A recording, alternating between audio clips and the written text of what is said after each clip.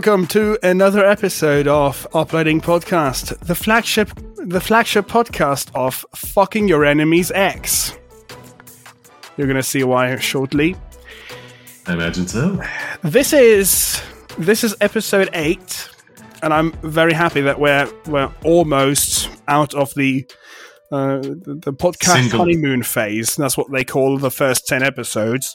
Oh, because I thought it was single digits. What? I thought the first 9 was just the single digits. Well, that's also true, but I don't care about that because other numbering systems exist. So Sure. I don't care about, it's 10 now, it's 100 now, wow. But no, that is apparently a thing that most podcasts get started and then just end before they hit 10 episodes. So and after 10 episodes, apparently that means you kind of know what's happening and you're fine with it and you're going to stick with it. Like the likelihood of you making more than 10 episodes, making a lot of episodes goes up way higher once you're past 10. So yeah, I think it's similar with a lot of things like YouTube and live streaming. Yes. Once you get more familiar with how to do it, it's then easier to do it again. So it's more likely that you shall. Comes thus an investment on your part. Now, this was an interesting thing to start off with. Normally, I'm like, well, how are you doing, sod? I didn't do that at all. But I'm doing very well today. I'm currently hosting a raffle on Twitter, if anyone's interested about that, for a game, the original Psychonauts. You can find over there to get the information about that. For today specifically, was playing some Deathloop, and I say Colt and Juliana are bickering like children. It is just schoolbound squabbles, just every time. I have no idea what Deathloop is, by the way. I've heard it before. I've heard you say it, but I'm like, I've never seen this before. Basically, it's a 3D shooter, stealth platformer, roguelike, where you're trying to break the loop by killing all the people who sustain the loop by their existence, and you've got to figure out a way to kill them all in one go to get to the win state of the game. It's made by Arcane, I want to say, off the top of my head. Forgive me if I'm mistaking that. No, wait, let me double check. While I go over that, the same people who made Dishonored. Which, yeah, it definitely plays a lot like that, except a lot more gun action. And this one's stealth or a lot of violence. This one's a lot more freeform, which is very fun. You can go stealth for quite a while, but then when you inevitably do mess it up, you can easily just go into the combat of it quite effectively. I've got myself this lovely machine gun that focuses in its fire the longer you fire it now. It is very good for clearing out mobs of enemies. And I normally do like playing very stealthily. Hopefully I can get one of the invisibility powers soon, so that way I can stealth about the map, break people's necks.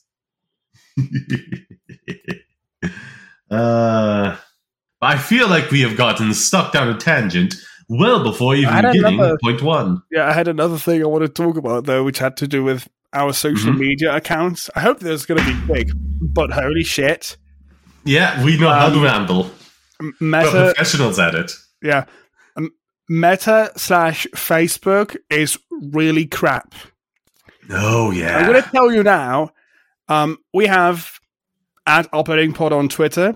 That's good. Unlike Twitter, good idea for a platform. And then we have @UploadingPod on Instagram as well. And I think I set up a TikTok. I haven't done something with it, but yeah. So I wanted to log into this thing called Buffer, which is a social media managing service where you can connect.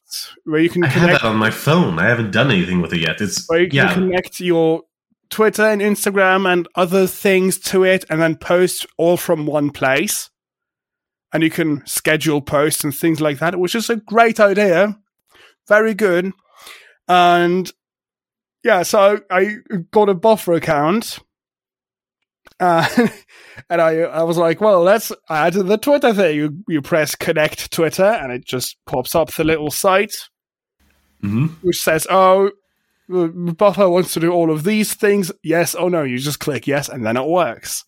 Now, it used to be the case that you could just do the same thing with Instagram, right? You just click sign in with Instagram or connect Instagram. The thing is, though, it doesn't anymore. I think like a year ago or something, they removed it. I remember actually getting an email for that, for some other service with my personal account.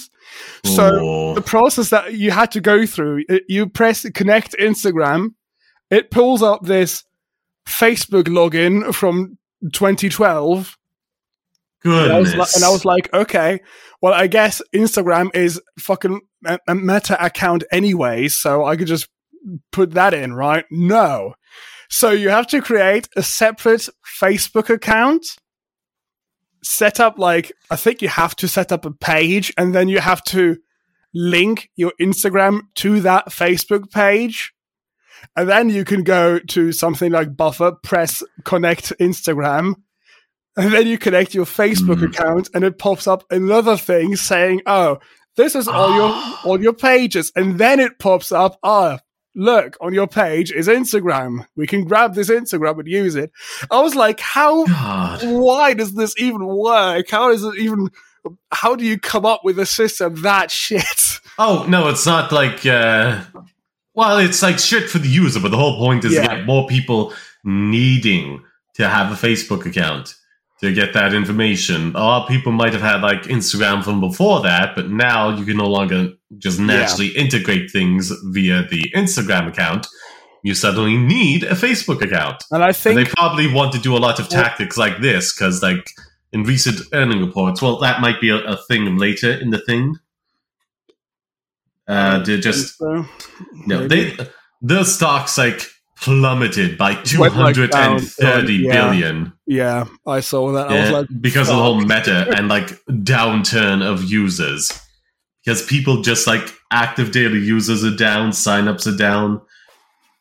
New people don't want to get on Facebook because of all the drama and like all the other bad things. People on there are kind of like just like getting off, or only still have it just because like older family members have it. And that's kind of the problem when your thing becomes more popular with like an older generation. Not only is a natural age off, shall we put it gently, but of a certain ideological bent that inclines them to seek alternative methods and insist upon free breathing, shall we say, kind of also affects the long-term health, making it more likely for them to, age off, to put it delicately, a lot sooner. So, yeah. That's a pretty hot take. but probably pretty accurate. The users are just getting older and older. New people know, okay, if I don't have family, and I don't have some, like, kind of content thing I'm trying to push, I don't want Facebook. Don't get it. Yeah. Yeah, just as an individual, there's no need for it. You'll just be worse off for it. Yeah.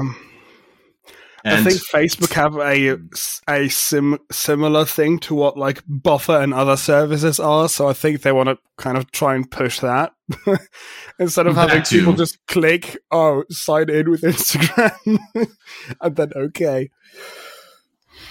You just get a simple, they have an alternative product online. I go into the systemic structure of it. You can really get a sense for people on how they go off on things. Well, it's pretty dumb. It's stupid. Don't do that. It is. Well, it's stupid for the user. It makes the users more difficult, but that's the whole thing. Monopolies are always good for the business. It's bad for the consumer and should be illegal because it hurts competition, which makes things worse for the consumer, who can also be like, say, the competition as well. That suddenly gets bought up by another larger company that wants to, move into another sector. Like Amazon, the shipping company, probably buy. I think they bought up like a film company a while back. Oh yeah, MGM. Yeah, Yeah, it's the like people who own James Bond and other things. I think they have the film rights at present, but I'm pretty sure it's one of those like IPs that have this really complicated like estate thing going on. Yeah, it's a real headache sometimes. I know there's also like the estate, I can't remember the name off the top of my head, but the creator of the Daleks, and they do need the estate to sign off to get like the Daleks to appear in Doctor Who. I think they might have worked out some deal for now, but like it is going to be like an ongoing situation for as long as the Daleks are copyrightable. So this has now gone longer than I expected. I yes. wanted to say fuck Facebook. Yes, fuck Facebook indeed. Uploading podcast Linktree down below. My Linktree as well down below. Give us a follow on all those things. I don't think I've put my Linktree there. I should do that. Do I even have a Linktree still? You should have a Linktree for like uploading podcasts or yourself personally. Should have it down there. Yeah. Sod, most active right now on Sod Passion Gaming on Twitch and YouTube.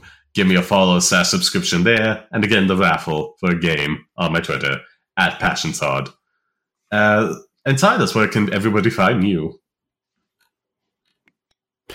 Well, currently you can still type in silastv.live/Twitter or Instagram or TikTok, and then you'll get there. I just need to renew that domain. Because it's actually running out. I think in like 2 weeks or something.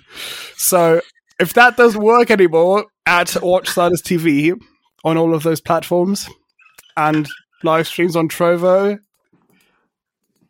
I don't know. Do I have a Linktree? I think I have one. I haven't streamed in like so long. No, I think I have one. I just don't remember how to get to it.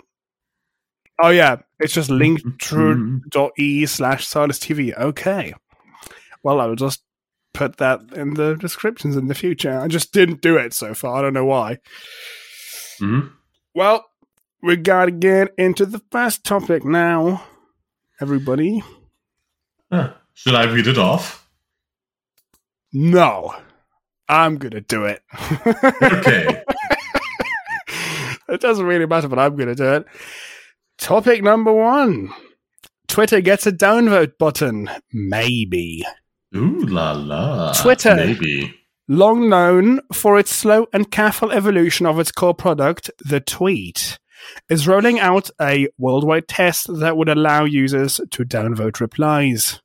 A feature that could significantly change how the service works.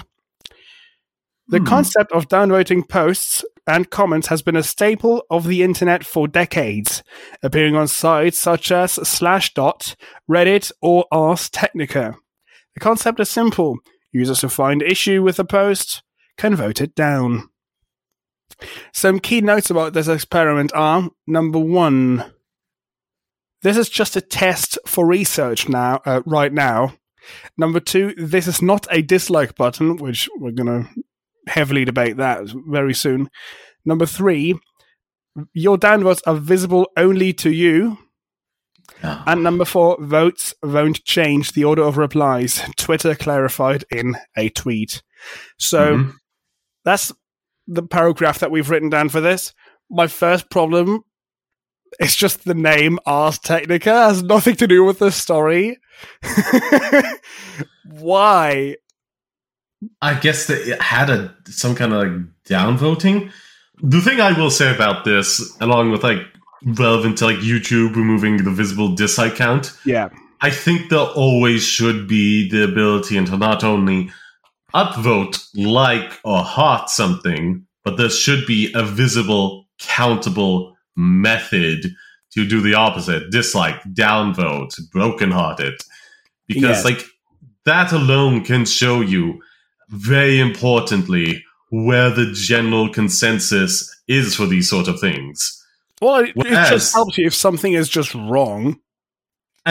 Again, like, like 200,000 people can dislike something very deeply and write comments about that and whatnot. But if you see like 10,000 likes on the thing, that can affect your judgment. Oh, I guess this is popular. It's got 10,000. But again, so many people deeply hate these things. You can just go and look at like a bunch of like NFT things. It gets so much pushback. I'm sure it gets a lot of likes and retweets and but so many people hate NFTs, but they have no option to dislike it anymore. Well, not at all. Not in the first place on Twitter or anymore on YouTube. You still can't hit the button, but nobody can see it. I just think it's a real problem. It's like these quote-unquote public forums, like as much as you need a method to engage with it in a positive way, you need a way to state your disapproval of it as well. That's very important for society at a large.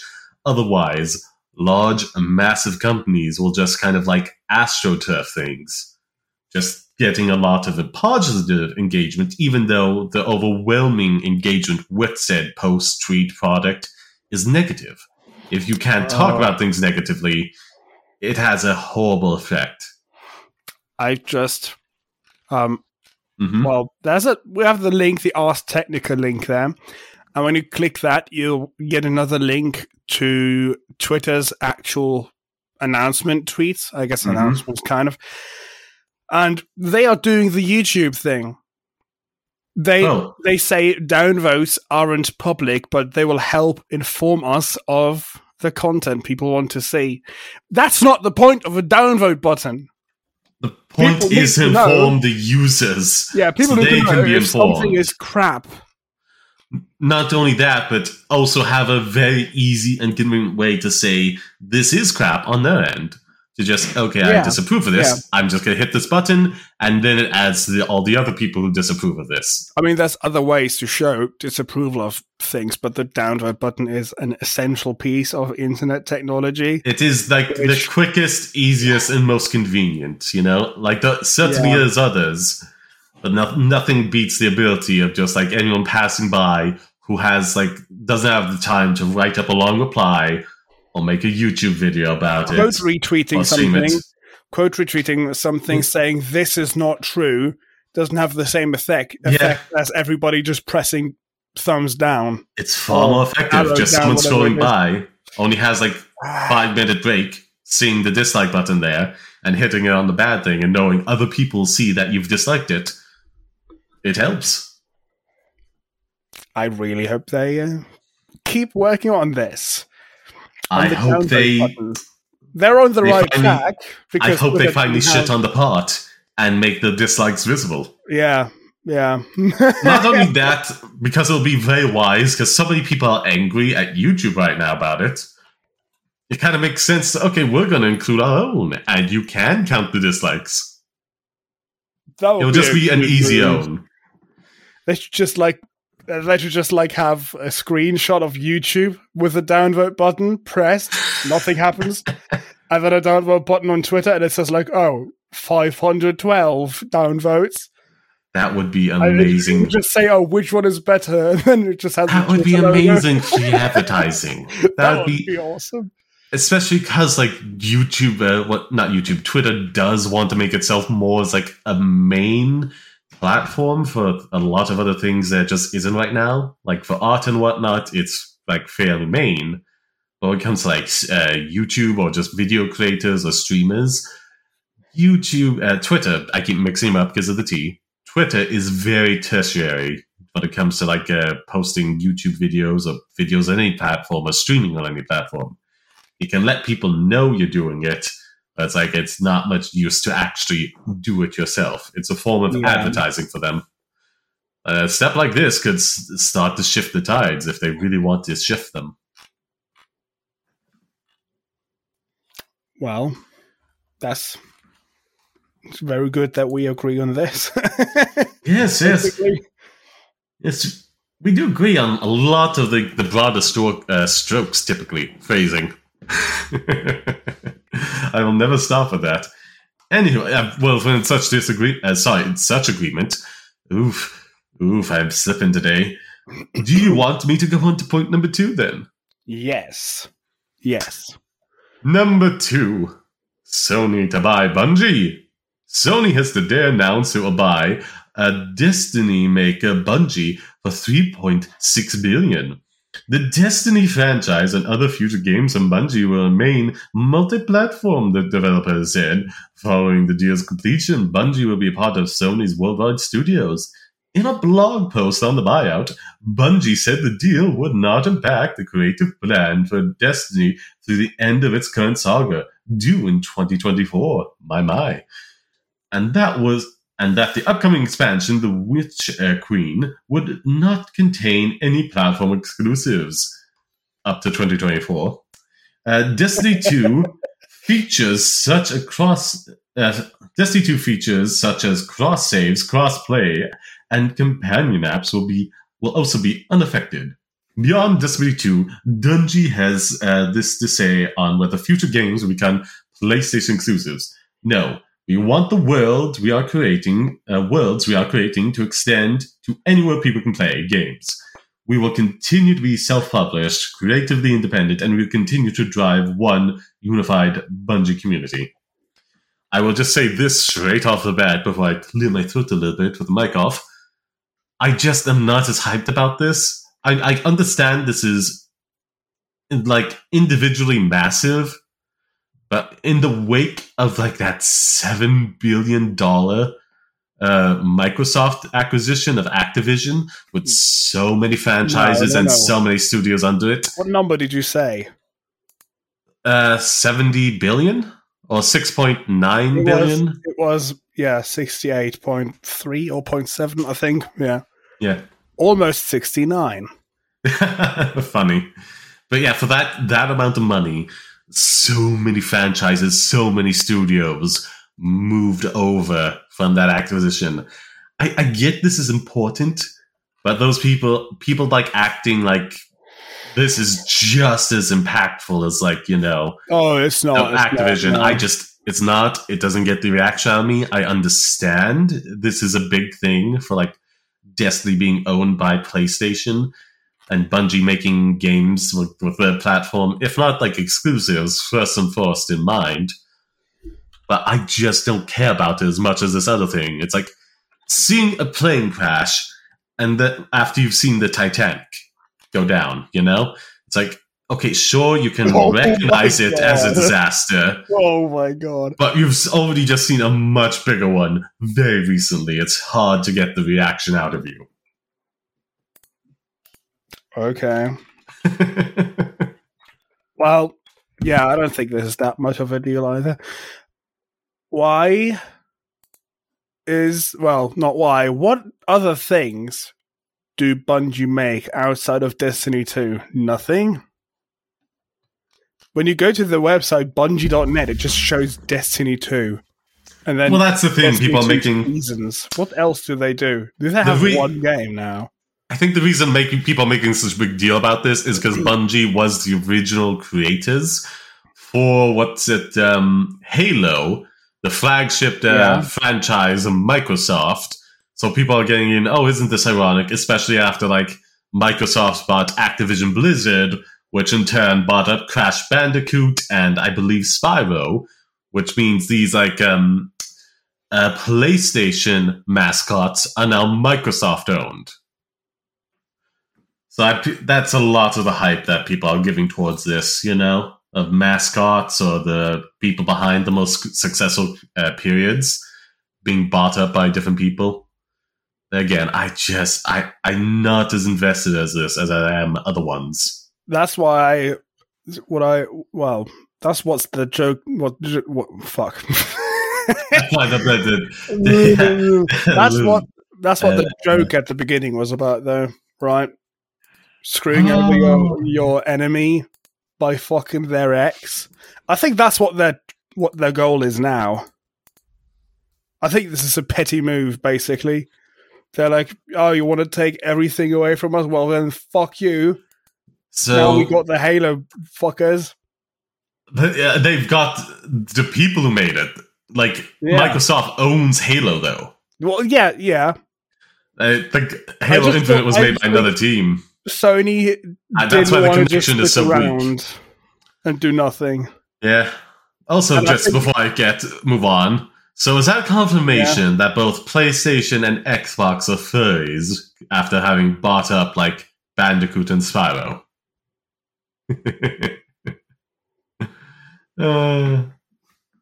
Potentially. I don't think so. It's a company. Can companies be furries? It's funny. Yeah, sure. Yeah, it depends on, like, the percentage of furries within that company and whether or not, like, head executives are, which can have a massive sway on it. Yeah. Fucking... I would love to see a multi-billion-dollar company give a mission statement, what they make, what they do, and just a paragraph in this. You must clearly understand this. This is a furry company. You have to understand that when you engage with us. Like, it would be hilarious. It's like a multi-billion-dollar pharmaceutical company with that paragraph in the mission statement would be hilarious. Just, they make the cure to cancer. Okay, and they're furries. No, the company's a furry? How much is the stat? Oh, only 22%. I mean, that's more noticeable than the general public, but also Shopman Nerd. Oh, executives. Okay, that makes sense. Yeah. Oh, you have cancer? Well, you can only get cured if you put on this fursuit, and then the treatment can work. We've designed it this way. Oh, is the treatment one of those, like, Morphous gel suit things you see in all the quote-unquote artwork? Well, quote-unquote adult artwork, I should say, with the quotes on the adult part. I'm not going to say that. I wanted to say I'm just imagining Bobby Kotick in a fursuit, but I'm not imagining that. I imagine that would be funny. I mean, I just find it pleasant not to have to see his face when talking to him. I deeply dislike the man. Yeah, that's true. He's getting fired, and then he's sitting at his table. Then he gets fired, and he puts on his fucking fursuit as he goes to leave. Normally, he doesn't wear it because his business clothes. Oh, I'm fired now. Well, fuck, goddamn fursuit. There we go. But it's a fursuit, except for where his cock is. There's cut out there. I'm pretty sure he would get one final call from HR on his way out. Well, his final and first ever call. We have a report from every single employee in the building. What did you do again? Why? Okay. It would be the first report he ever gotten. No, this is comedy. Do not sue us. Bobby, don't sue us. Yes. I mean, that does tie into slap suits. Like, even if lawsuits don't have any merit, if you've got a lot more money than the other person, you can afford to, like, lose a case because they can't afford to fight it, you know? That's a bad thing. I'm not in America. Well, here's the problem, though. This might affect everybody very soon in relation to anime.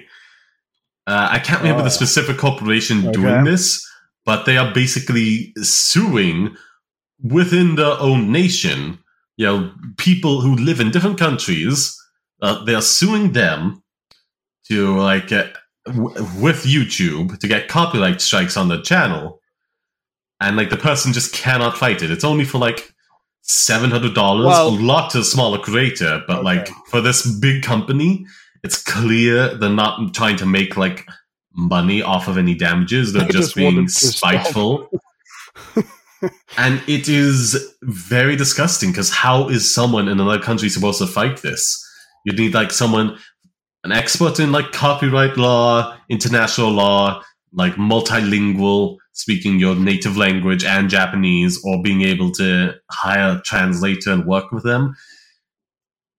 And frankly, it just calls into question like the quote unquote sovereignty of nation states, because like, okay, no, we say copyright has fair use to it, such as reviews, critiques, and parodies, and then like, what's it? Japan is like, okay, we're just going to sue them here, so like they no longer have that legal right.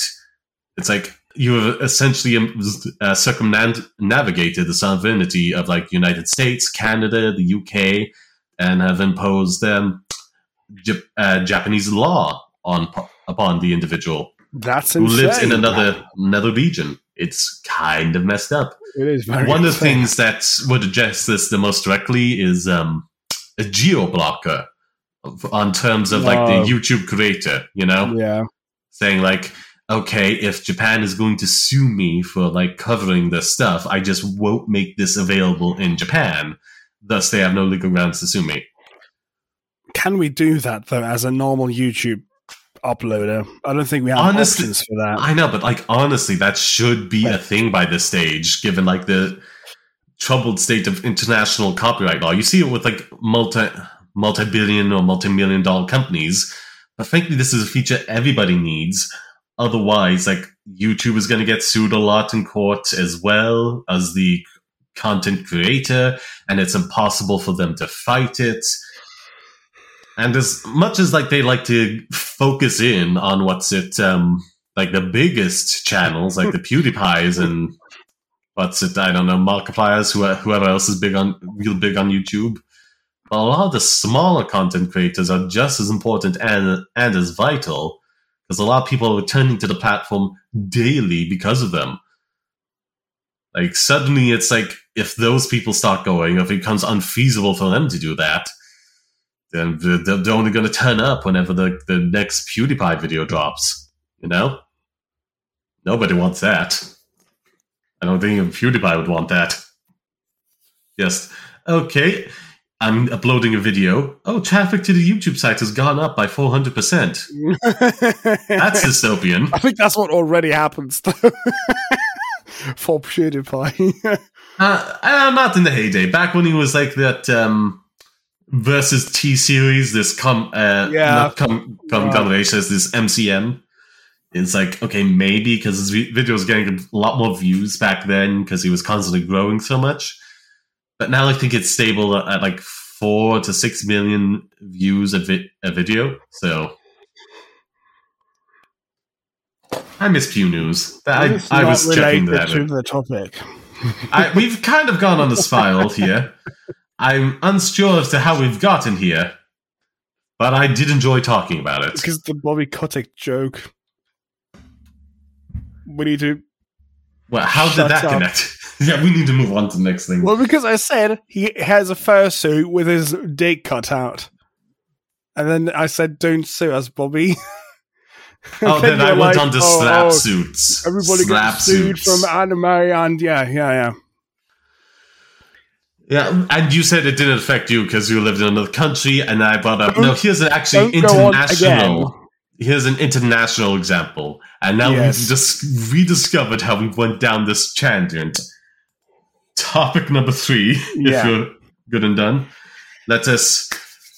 do you want to read it? Or? We have pre-information that's kind of required for this one. A few episodes ago, we talked about Wordle, the online game. Do you remember, Sod?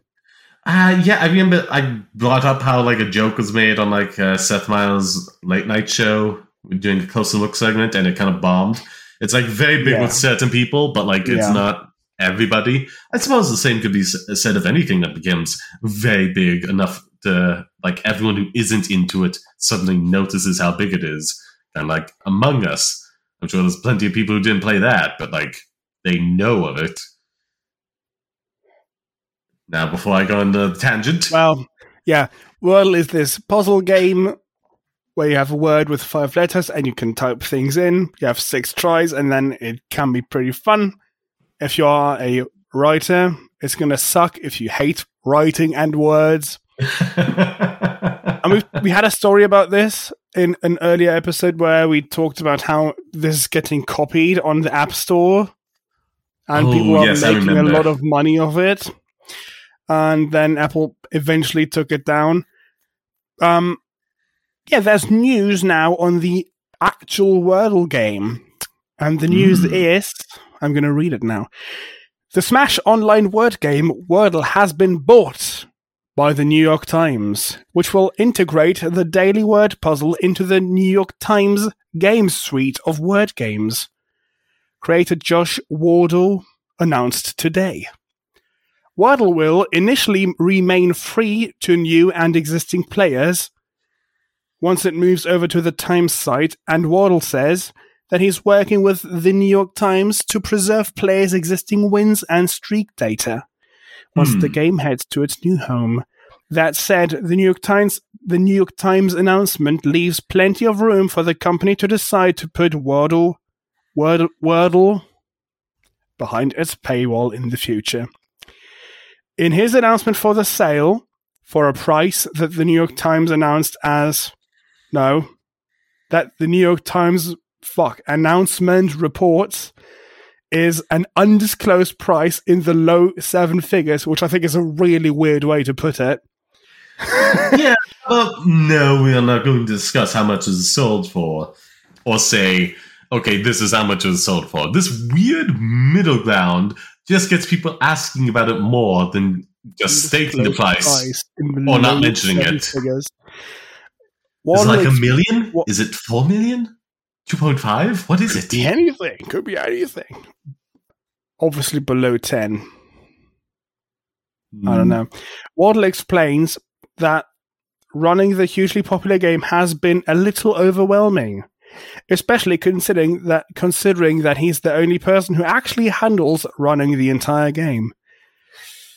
We could not be more thrilled to become the new home and proud stewards of this magical game, and are honored to help bring John Wardle's cherished creation to more solvers in the months ahead, said Jonathan Knight, general manager for the New York Times Games.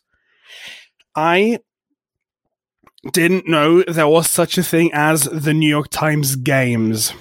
Were you aware of this?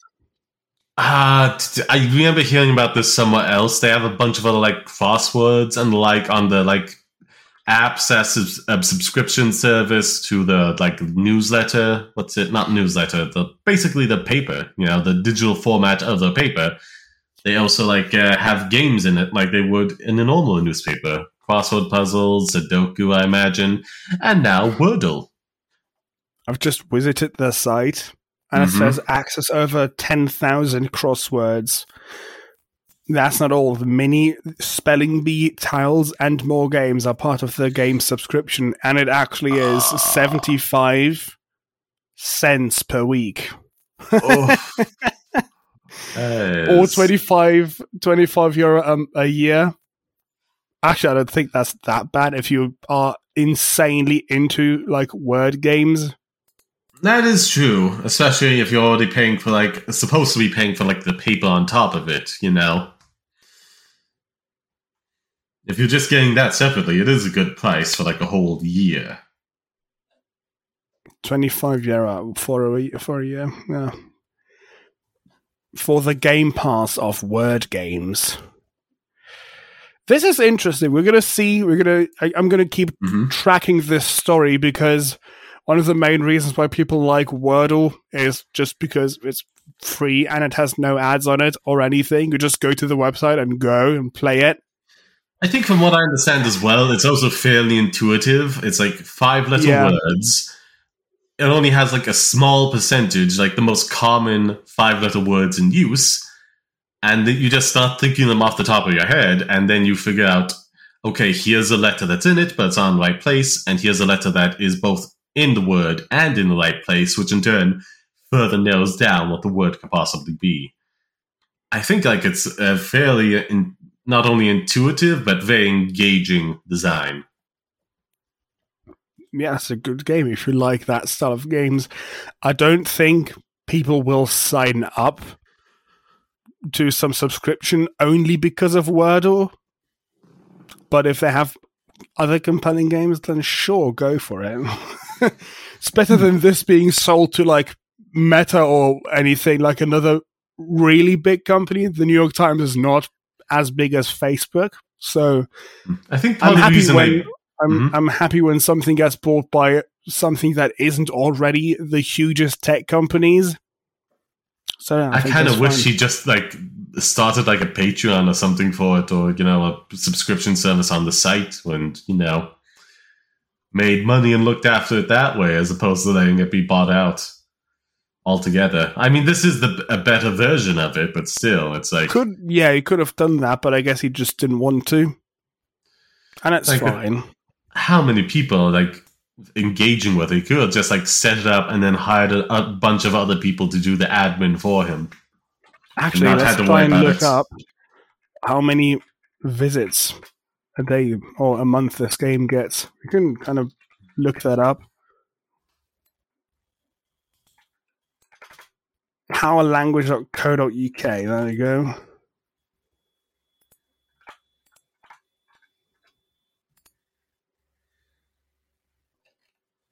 $3.6 million visits a month. Ooh. Well, okay, this is interesting. If you look at total visits last 3 months, in October and November, it was just 170,000 and 167,000. Okay. And then Wordle blew up with the 4 million in December. So, okay, that's actually more than I expected. 4 million is quite a lot. How much did they pay, though? How much is 1 million website visits worth? That's an interesting... 4 million website visits. It's not only that, but it's also like, long term, will this bring in more people playing the game onto the service, as well as je ne sais quoi, reading the newspaper to make themselves financially solvent? But I believe the deadline was like 2050. They want to be like financially stable by that point. Is it?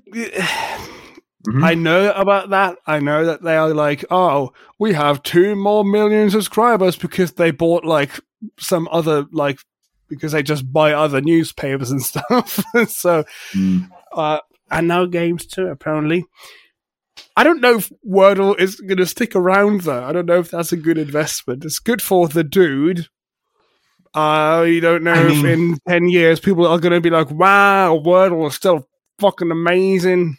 I don't think it's going to be like that with any game, but I think it's for like the online age. I do think it's going to be similar to the crossword puzzle. Like, there's always just going to be people who are like into it, and people who are like passively willing to do it every now and again. I don't think it's going to fade like some fad game. Because primarily it is just a word puzzle, and people already seem to be very into them. What is a fad game though? Like Sudoku. I remember years ago, everybody would do Sudoku.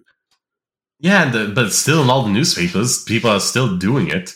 A fad game is something that's like comes in and then disappears altogether. Not just like has the natural cap off to the hype, but still, persists. Okay. A hype game just disappears. I haven't looked at any paper news form in 10 years. So I have no clue what's printed on there nowadays. Well, I wish both of these people, or I guess this person and the New York Times game subscription, I wish you the best of luck. I hope you can be successful, and I hope you can provide a good service for the people who want this. Maybe there's a bigger market than I think. Hopefully. The topic is done now. I have nothing to add. I believe so. In that case, I shall read off topic number 4. I'm really excited about that. Yes, please do that. After this bathroom break, good cut point. Yes. Okay.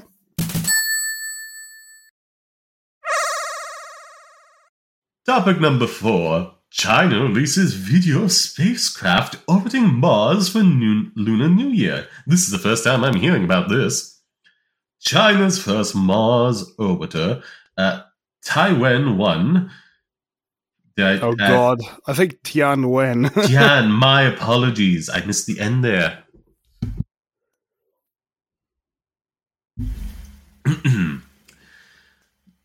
Tianwen-1 is showing off its journey around the Red Planet in a newly released selfie video ahead of the Chinese Lunar New Year. The brief clip, released Monday by the China National Space Administration, shows a good portion of the spacecraft's body, engines, and solar rays zooming through space, with portions of Mars' surface appearing in the background. The Tianwen-1 orbiter has been circling Mars for nearly a year now. After launching from China in July of 2020, the vehicle inserted itself into the planet's orbit in February of 2021. The spacecraft is China's first mission to successfully reach the red planet's orbit, making the nations one of just a handful of countries to explore Mars robotically.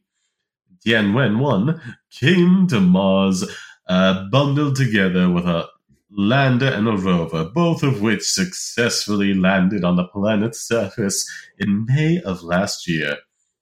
Typically, China is fairly opaque when it comes to spaceflight missions, releasing only limited information about launches and its spacecraft. But the country has released some enticing pictures of Tianwen-1 missions recently. This isn't even Tianwen-1's first selfie. In early January, the orbiter released a small spacecraft with a camera on board, which snapped pictures of Tianwen-1 with a very large Mars in the background. Tianwen-1 also captured a picture of itself during its transit to Mars by releasing another spacecraft with a camera on it that captured the vehicle in its own protective shell. This recent video was taken by a camera attached to Tianwen-1. You think instead of like a spacecraft, it would just be like one of those extendable arms, but just for like way farther and robotic? It kind of seems like a waste just to shoot off a camera to take one image. Well, maybe that's more feasible than a telescopic arm. Just having something like a little explosive load, shoot a camera off, take a picture, send it back, and then bye-bye camera. Maybe, but it's not like they have friction to worry about. Well, no, but they have space constraints on a rocket. Yeah, that is true. Those things are really densely packed. Like insanely densely packed, those machines. I think this is pretty cool. This is also the first time I heard about this. I read this today, and I was like, this is pretty cool. Have you looked at the video? No, not yet. Let me see. Where is the video? Miss Monday, Is it the link at the bottom? Well, there's also the link where it says released Monday by the China National Space Administration. Okay, oh, no. Click on that. Click on that. I'm struggling to get used to Google Docs. My apologies. Okay.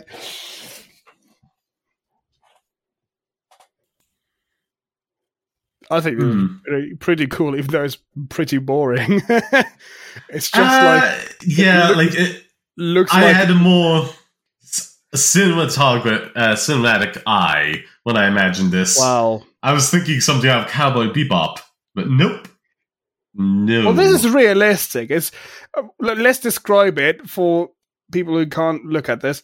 It basically looks like a gold-colored shiny box, and then a black background. It looks like some Amazon packages covered in gold foil with a red background.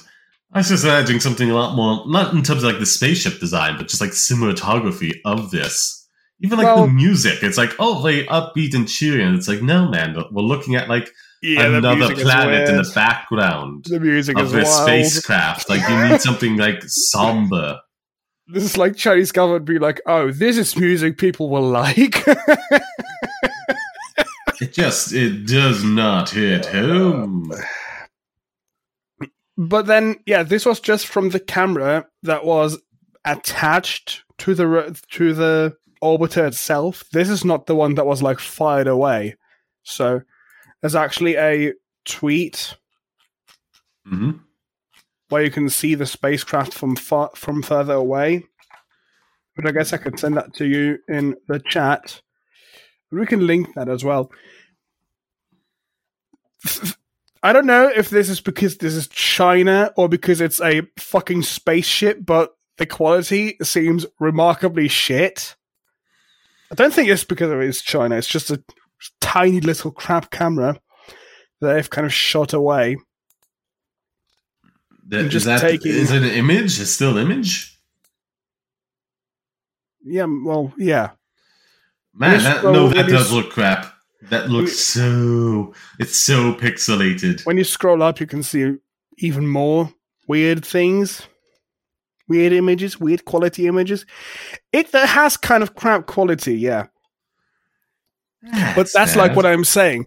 Space missions take really long. Now the ones to Mars don't take as long. I think it's like a few months, like 7 months or something, if you launch at the closest point, when Mars is the closest to Earth. But like other space, I mean, well, once you get it to launch, it's been in development for years already. So this could be like a smartphone camera from 2005 that they just happened to put in there because that's when they were starting development on this. That's probably what happens. That's usually what happens. Well, I mean, it launched in like 2022, didn't it? Sorry, not 2022, 2020. Yes. But spacecraft take long to build. I do imagine, I don't deny that, but I also imagine like certain things like this would be things that would be swapped out, and replaced as technology around it advanced. I imagine it's a bit more of a fluid process than, okay, here's a bucket of parts from like 2005. We make a spaceship out of this, and we launch it up, regardless of whatever developments are made in the world, while still making this. I imagine there's like this constant swap out of like more and appropriate and like functional updated parts for the thing as a whole, not just even cameras alike. I imagine some very integral components were swapped out to even better things as technology progressed. Well, it's not just having technology progress, and also I looked it up. 7.5 years to develop and launch is the average, but it can go up to 10 and even more easily. It's not just about having good technology or having some technology. Like when they launched this in 2020, that means they started this in 2010. You are not going to take the brand new, newest processors and cameras and stuff and put that inside of there without having it like validated for things. You need to have like tests done, like, oh, can this withstand radiation and insane coldness and insane hotness and fucking shaking like shit? I have to imagine they make a lot of custom stuff for that. But I think there's always a reason why they choose this. They didn't go like, oh, look, this is the cheapest camera. Let's put that in there for our millions and millions of fucking dollars worth fucking space machine. Right. Well.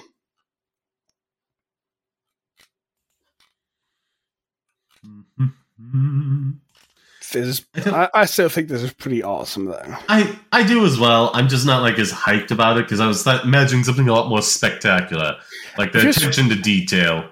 Yeah. But, oh well. This is their first Mars rover thing. I mean, that is neat. Mars mission. It is very neat. If you scroll down one image, it shows a GIF. Have you seen that? The GIF of the camera fucking off on the tweet. Really? The camera that gets shot away.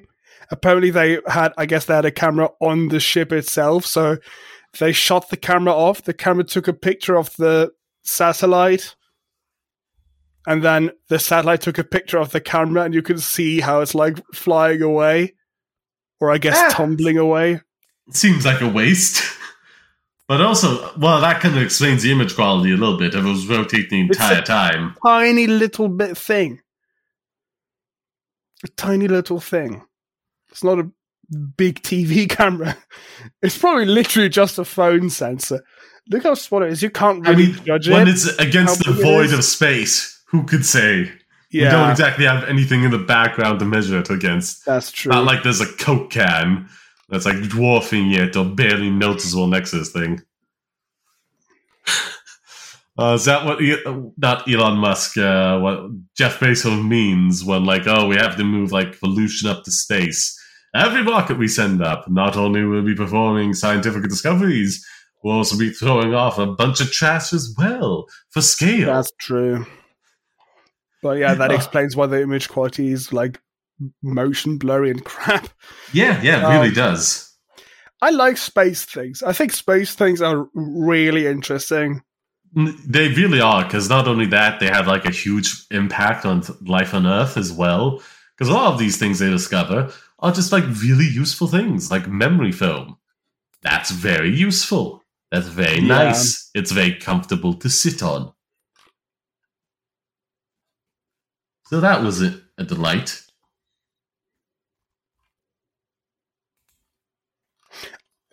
I'm more interested in like older space things, though, I have to say. Not that this is less awesome, but just the fact that like the Soviet Union put like multiple probes on fucking Venus, which is like the deadliest place ever, and it survived, and we have like sound recordings and images and stuff with like technology from before computers were really a thing. How do you even come up with that? How do you develop these giant fucking rockets and this tiny little machine that can do science, send the science data back to us before like digital technology really existed? I'm pretty sure like computers existed like in the Cold War. Like, well, huge computers, yeah, but you didn't have a smartphone. I think like the huge room large computers were like in the 1940s. They still filled up rooms back then, but it wasn't more just one computer, but a series of computers connected to each other. Like at one stage, you had to fill up an entire room just to get one computer that could do basic calculus for you. And now I have an iPhone. It's amazing how things progress. Well, obviously they had some kind of computer on, for example, the Venera probes on Venus. But like, that's still the most basic shit. I know, well, at least by compared to what we have today. Like, if you were to go back in time and show somebody, you know, off the top of my head, because I'm obsessed with it, an RTX 3090, just go back to them and show them, here's like, GPU, graphics card, you know? No, that's not right. Just a graphics card, you know? Like, that would melt their brains, just like comprehending everything inside of it. This is like, how much RAM does it have? How much VRAM? Like 24 gigabytes or something? Depending on the quality, like from 24 to 32 off the top of my head, somewhere around that range. 3090 RAM. Whatever it is, it dwarfs like some of the earliest computers. 24 gigabyte of VRAM. If you told people who worked on Apollo that we're going to have fucking like 24 gigabytes of just fucking around so you can draw like some nice looking images, they would have gone mad. Like all of NASA didn't have 24 gigabytes when they did Apollo. Like literally, that's no way they had this. Technology is insane. Yeah. One of the things though is like people like to say, "Oh, just effing around and drawing stuff," but like actually, like the engines used for video games do have a lot of like other applications. That's true, but the main point is it's for fun.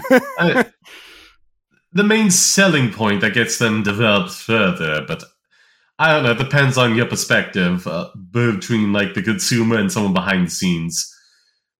I know like one of the key examples, I can't remember others off the top of my head, but one of them is just like, you know, touring a house, you know, and using like ray tracing as it is now to set up the sun in different positions throughout the day so you can see where the shadows are going to fall without having to be there throughout the entire day.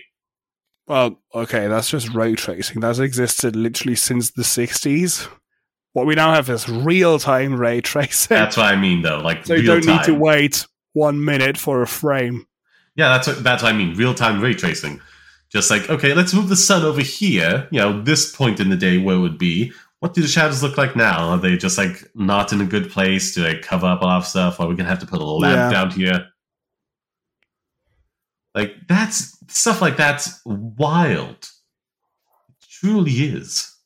But it's also wild landing something on another planet or on the moon with what essentially is just a pocket calculator. That is true. That's very true. There was also a lot more mystique back then because nobody really knew what they were going to find. They had hypotheses, suspicions, but also like, is God on Venus? Are we going to find God? It's like...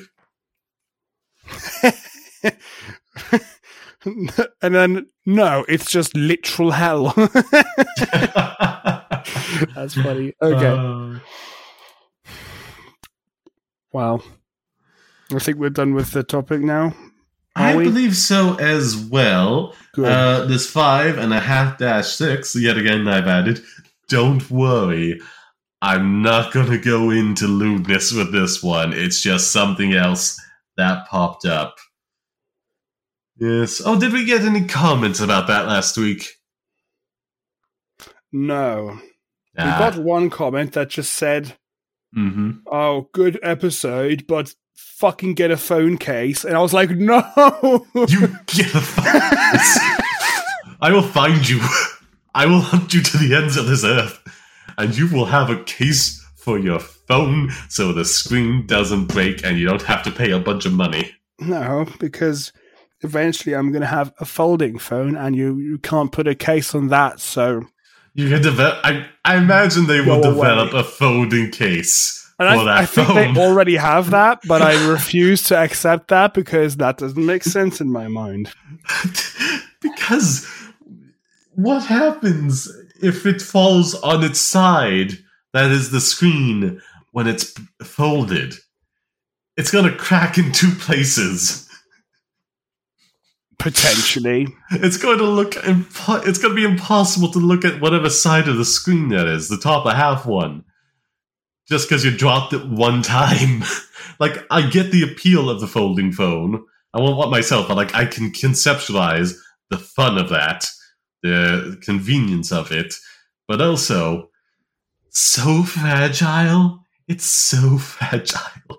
Please get a case. Yeah, so you don't need a phone case anyways, because does it really matter if there's like a scratch on my screen when the actual problem is, my phone is in half now, and I don't think a case is really going to protect it from breaking in two. If it's folded, maybe apart, big. If it's in big mode and you drop it, then I mean, at the very least, it's going to stop it from folding in on itself.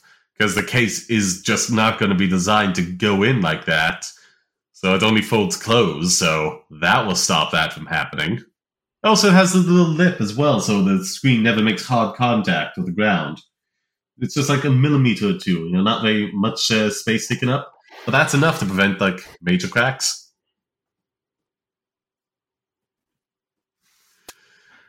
We have found the ongoing meme for uploading podcasts. Don't say that. Oh, God. To get a phone case. Fuck, no. Silver lining comments. There's this video from Kodachima from like years ago. But it's like, this dude, you're the dude without the phone case or something. And everybody else is like, oh my God, what happens if you now want to throw your phone on the table? And the dude is like, I don't do that because I don't have a case. And then they just take his phone, fuck around with it, and then it breaks. Yeah. That did it, not him. That would be on their fault, but it's also like, okay, well, if your hands are a bit slippery as you take out your pockets. They blame him. They blame him, though, because, you didn't have a case. We could have thrown it around. I do remember watching that exact one. Don't take somebody else's phone to throw it around, but also... Yeah. What happens if your hands are slippery when you're taking your phone out of your pocket and it just falls? What happens then? Well, then that's just what it is. Get a case, damn Fucking live with it. Get a case. No. Topic number 5, a new GTA game. Really? A new entry in Grand Theft Auto series is in active development, Rockstar Games has confirmed. We are pleased to confirm... Really? Just realized you said that. Well, actually, it's like, I remember a quote from somebody, head executive, I can't remember who it was. They were incredibly thankful that Red Dead 2 came out instead of like GTA 6 during like the Trump presidency and all the craziness going on then, because it probably would have been very divisive for the fan base. And also, how do you parody that? You know, like just how? But yeah, I think that is fascinating. Well, anywho. I'm going to keep reading. We are pleased to confirm that active development for the next entry in the Grand Theft Auto series is well underway, the company wrote in a post on its website. In the immediate future, GTA 5 and GTA Online will release on PS5 and Xbox Series X and Series S on the 15th of March. Okay, that's fine. So it's been on 360 and PS3, then the One and all that nonsense, and the PS4. And now it's like PS5 and the PlayStation, the Xbox, Series X and Series S, and it's like, is this just the new Skyrim of games getting ported to bloody everything? Apparently, yeah. How much money do they need to make from one game? The popularity and profitability of GTA 5's online component has meant that there's been an unusually long wait for a sequel. The game originally released for the PS3 and Xbox 360 in 2013, over 8 years ago. In contrast, GTA 5 released a little over 5 years after 2008's GTA 4. With the unprecedented longevity of GTA 5, we know many of you have been asking us about a new entry in the Grand Theft Auto series, Rockstar Games writes. With every new project we embark on embark. I just recognized that I know this word already. Our goal is always to significantly move beyond what we have previously delivered. Rockstar doesn't explicitly call the new entry in the series GTA 6, but this would follow the naming scheme the company has used since 2008's GTA 4. There are also no official details about where or where the new game might be set. That's an interesting sentence. I don't think that's correct. Well, might not be, but yeah. They've just confirmed that they're working on something new, so that's good. I'm worried it's going to be a live service. I'm very worried about that. I would have been surprised if they hadn't been working on a new game. So, one stupid thing that bothers me is the fact that they're going to potentially call it GTA 6, because that's the 11th GTA game. I mean, there's like games in a franchise, but then there's also like main ones and side things. Well, it gets complicated. Bullshit, though. That's shit. Just fucking use numbers. Use numbers. If you want to have, it's one's a prequel to something, or focuses like on a side character within the same city as like the previous protagonist, but it's like, oh, but now this is his story. We're going to follow on him for this game and explore him because he's very popular and people want this. And, it's like reuses assets. It's very easy to get out there. It's mostly scripting at that point, dialogue. And then they can put a lot of development into the engine of like the next game. It's like, there's some practical justification to this. You can use numbers in like spin-off games too, though. Yeah, but that's like if the spin-off game gets a sequel. There's a reason that also exists. Persona 5. You can call it like, I don't know, GTA 6 like Redemption or something. There was a whole fight. And then the next game is going to be GTA 7 Redemption Part 2 or something. You can do that.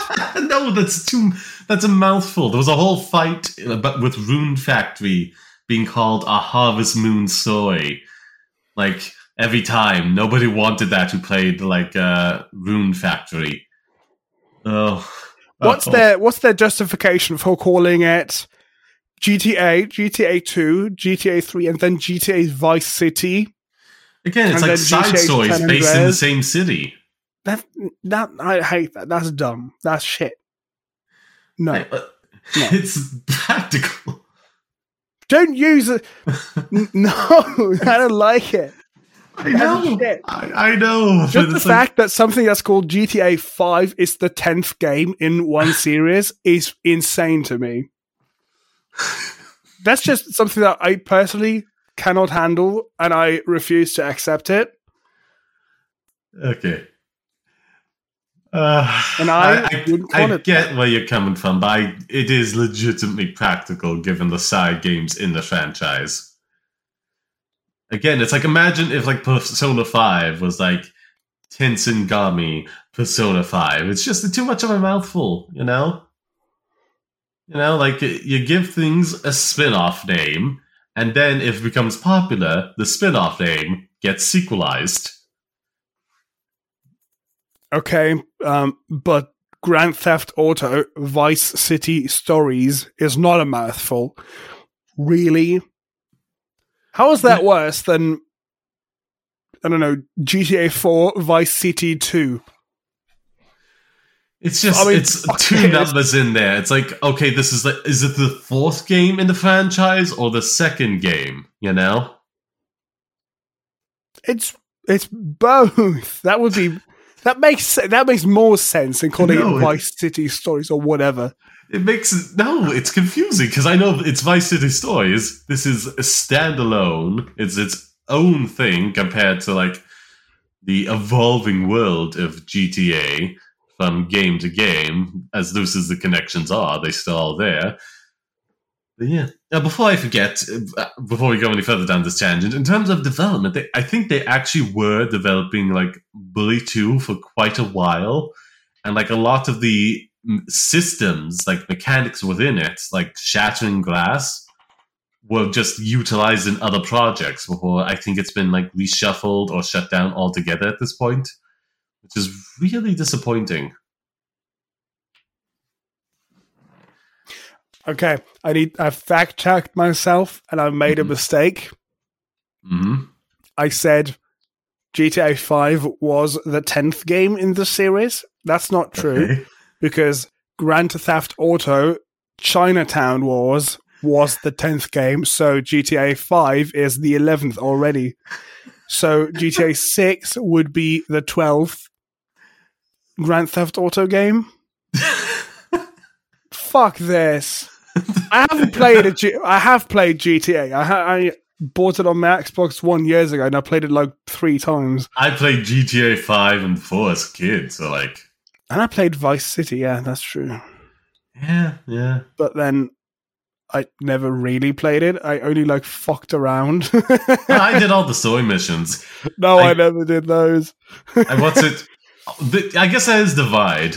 Slight tangent here. Watched Free Guy recently. The whole point of the film is an NPC becomes sentient, and then it's like, hey, maybe I stop all the player characters are doing bad things and level up being the good guy, and it goes on from there. But it's like, I just can't comprehend being that much of a dick to the NPCs. Like, normally I just, if they come walking in my direction, I walk out their way, which is awkward, because then they're trying to walk out my way as well at the same time. But anyhow, that is a side tangent there. I just don't, I'm not a dick to NPCs in games. So, like, I always do the story missions and get well into them. Oh god, I remember having to, like, reload on, like, GTA 5 to get the proper ending. Mm-hmm. Anyhow. God, I'm hopeful, I guess. I haven't been touching, like, the GTA Online or the Red Dead Online, so I've kind of been feeling that drought very hard when it comes to the massive 8-year gap. Like, I only want, like, the mainline story game, and I haven't gotten that in several years. So I'm both very excited, but also very nervous about playing. If they can make money off this, they're going to keep doing it. I mean, it's GTA Online. I imagine they're not going to shut down the one that's already very successful. I imagine they're just going to open up a new map for GTA Online that puts you in the game world of the next game.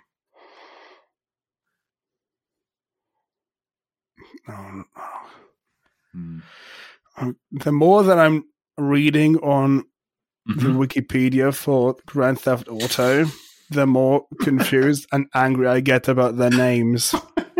Apparently, the people have split up the games into 3 universes: the 2D universe, the 3D universe, and then the HD universe, which makes sense, yes, but that just makes it more clear how shit their naming is, to me at least. Now I need to. This gives me I imagine the 2D games. This gives me brain injuries looking at this. If you completely switch your style of games, going from a 2D top-down game like Grand Theft Auto 2 to something like Grand Theft Auto 3, which is a third-person 3D, like what we know as GTA nowadays.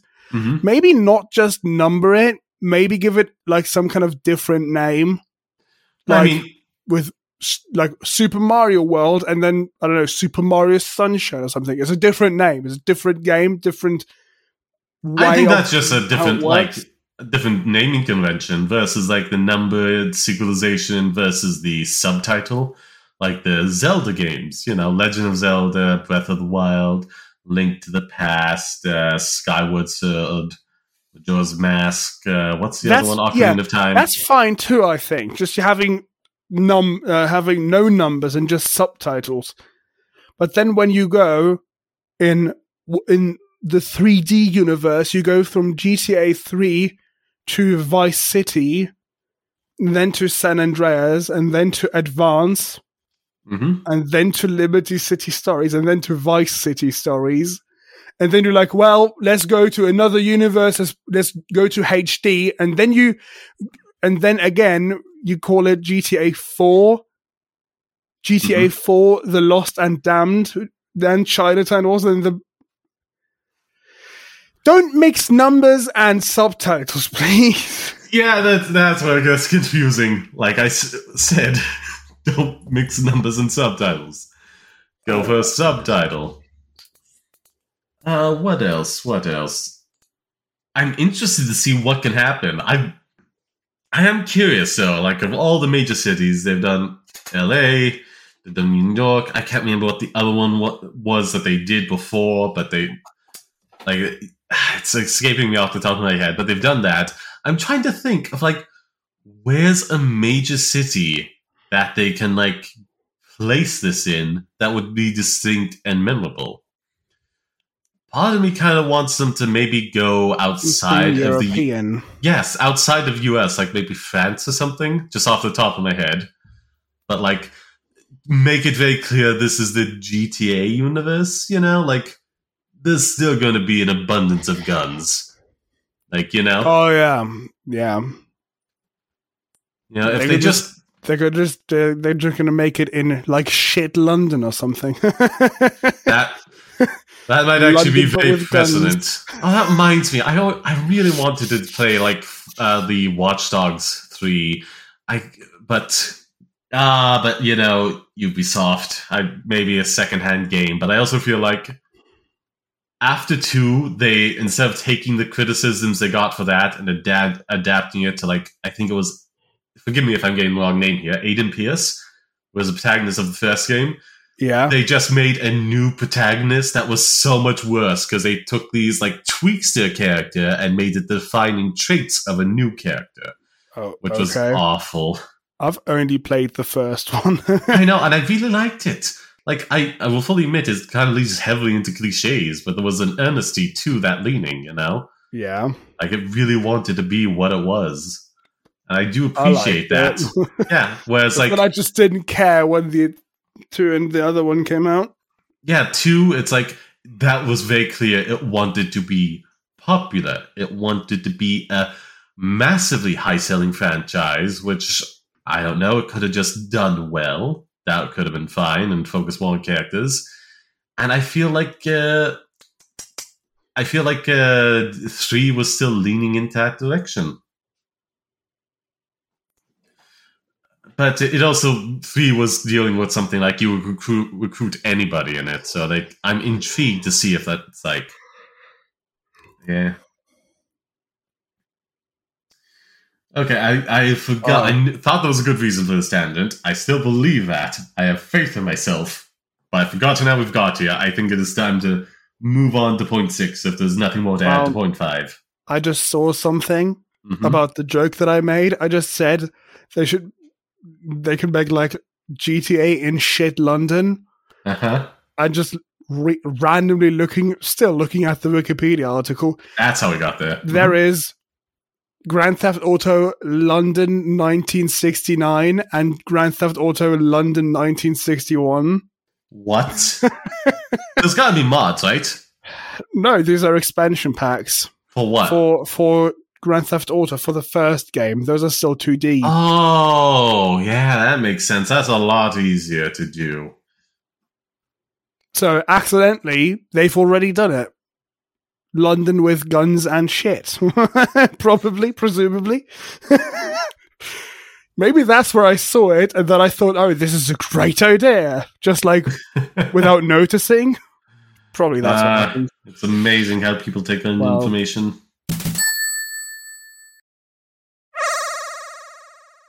Atari does NFT loot boxes. Giftable Atari NFTs are being released for the company's 50th anniversary. Produced by the public realm, active developers in the metaverse and NFT ecosystem, the GFTs are giftable NFTs that unwrap on a specific date with a surprise inside. There are 10 GFTs available in the Atari collection inspired by its 50 years in the gaming industry, 20 of which was active, if even that. With some more rare than others. That's typically how things in loot boxes work. According to the roadmap on the collection website, the roadmaps, are you kidding? The GFTs will unwrap on a specific date where users will find out if theirs is common, rare, or epic. As most GFTs are bought, access to more is granted on top of the game competition and leaderboards as the metaverse grows. In essence, this is seemingly combining two of the worst trends in gaming from recent memories: NFTs and loot boxes. If I may say first and foremost, this feels somewhat like an article that was written to reach a word count.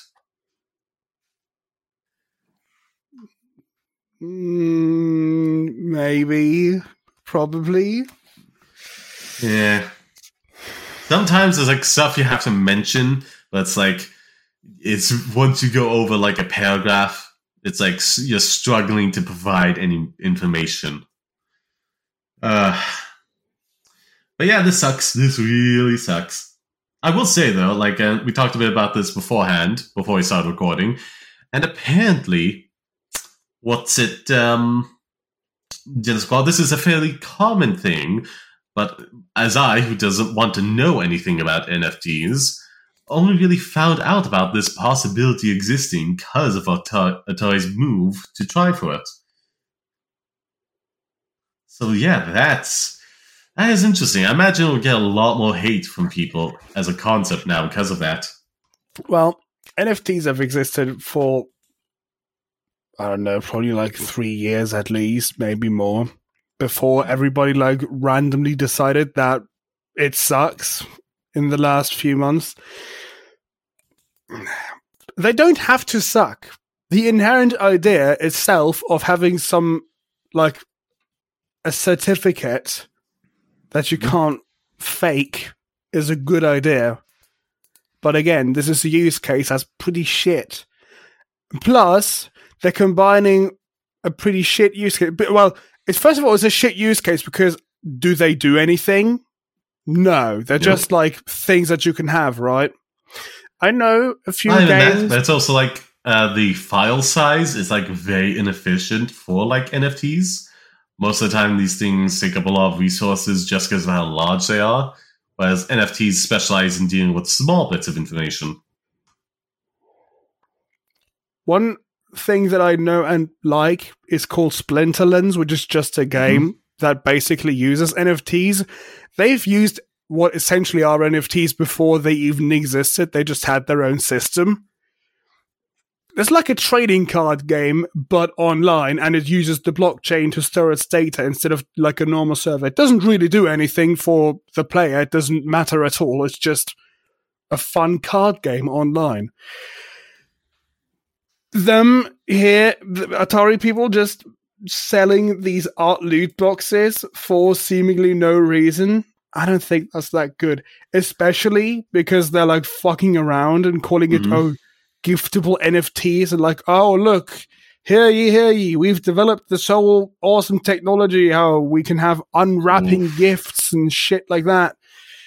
You fuckers didn't do anything. NFTs itself can be programmed to do fuck all, or can do the most amazing things that we don't even know yet. NFTs right now do nothing because they're just art, but they can be anything, right? So they're just not contributing any innovation to this and just trying to cash in.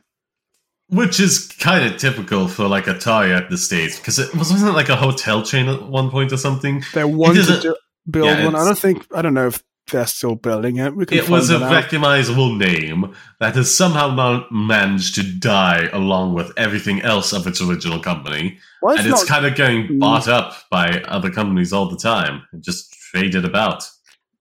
Well, it's been the same company for like 10 or 20 years now. Has it? Because it's certainly not a video game company anymore.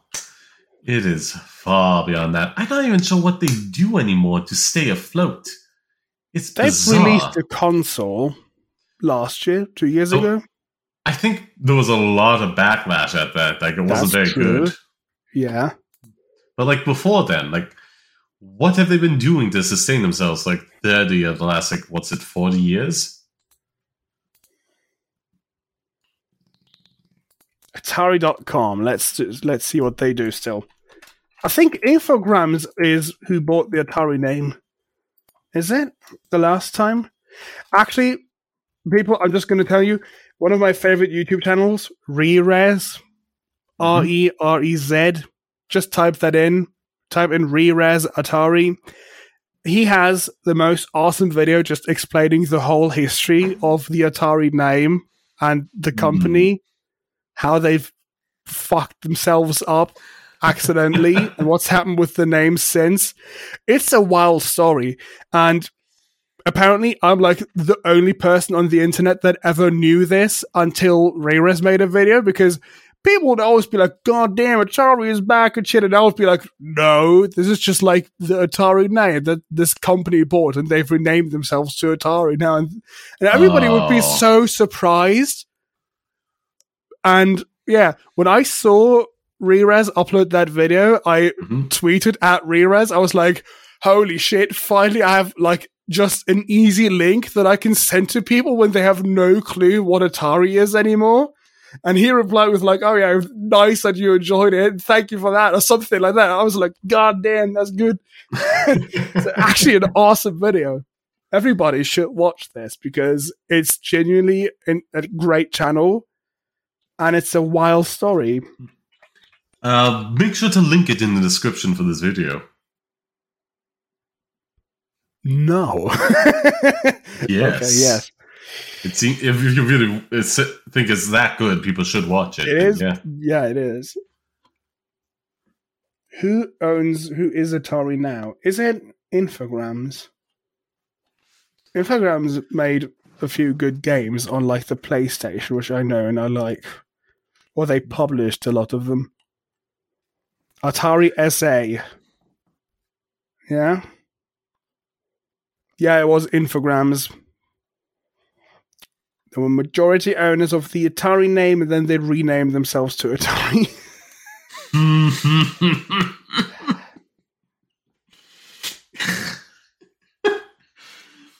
It's time to end the show for today. We've talked about many things.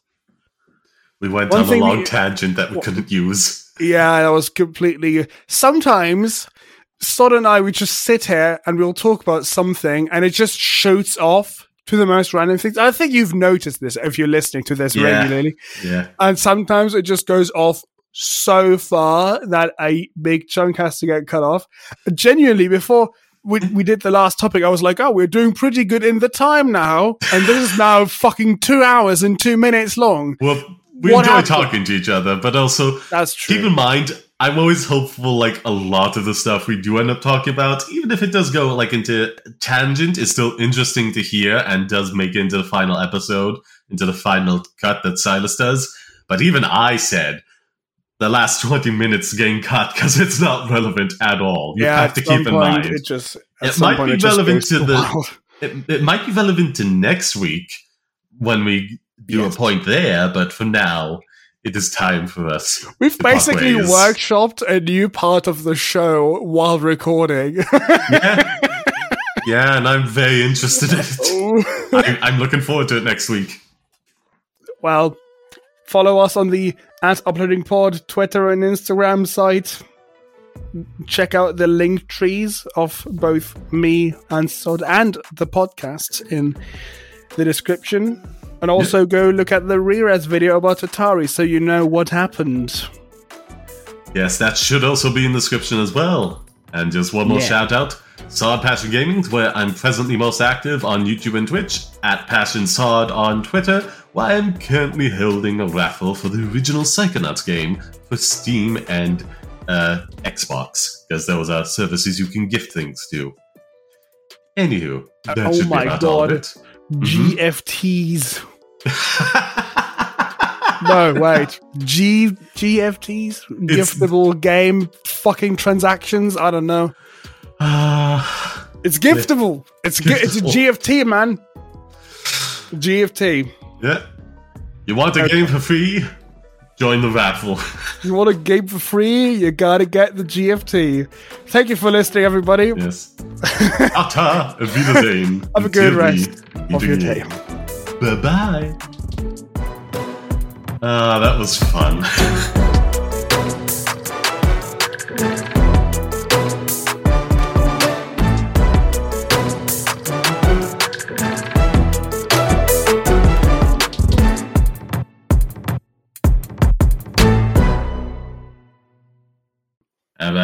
Can you still hear me? Yes. Okay. Hello. Okay. Hello. Yeah, my laptop is like just being annoying at the moment. But you hear me? Down slightly though. Something else I maybe want to throw in last minute. Yeah, but sometimes like videos keep going for a little bit, keep playing before it's like, oh wait, now it's cut off.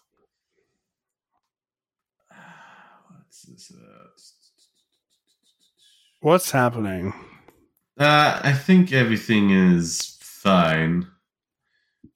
God. Just a few things having hiccups. Anyhow, computer. Shit.